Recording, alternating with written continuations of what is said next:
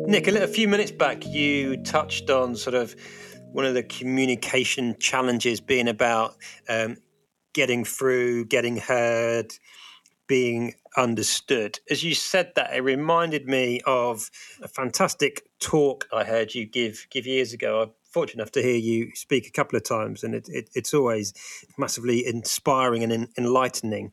But you spoke, I believe, about an experiment you did on a tube, a London Underground train, where I think you threw a ball at somebody. Now, for anybody who's slightly worried, I think you said you made eye contact first rather than just lobbing it at their head, and started a game of catch on a busy tube in London. Like, can you tell us about that and the metaphor that sits behind it? Yeah, absolutely. And that's very kind of your comments.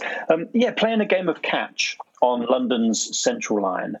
Sounds crazy idea, right? And as soon as you suggest to your fellow passengers that it would be lovely to have a game of catch, you can instantly see, you don't have to be a body language expert to instantly see that your audience aren't that keen. So I was on the way back from a conference, and at the conference I picked up a squidgy stress ball.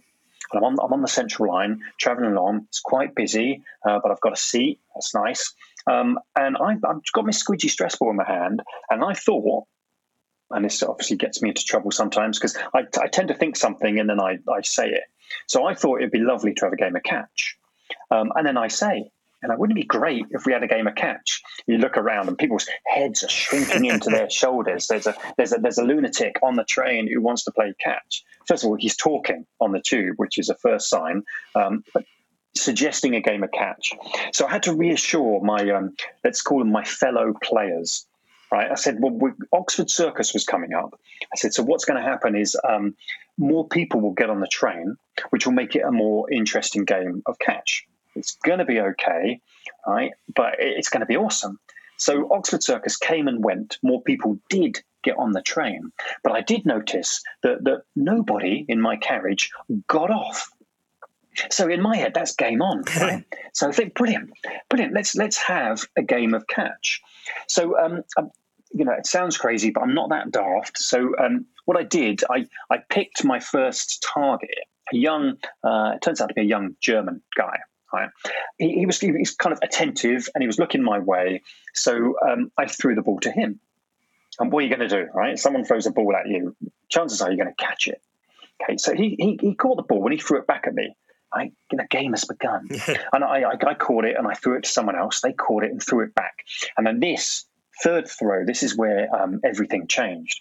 Because I threw the ball to someone and they threw it to someone else. So the game wasn't about Crazy Nick anymore. The game started to involve other players.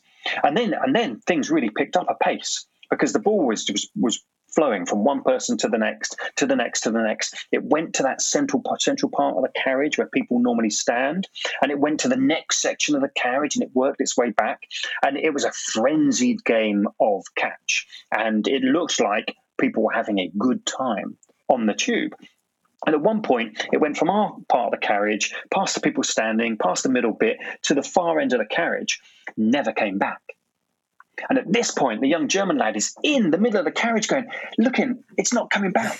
I don't think it's coming back. Right? He was concerned. And I said, it doesn't matter. Have a look around. And all you had to do was look around the carriage and people were smiling. They were talking. They were acting incredibly human with each other.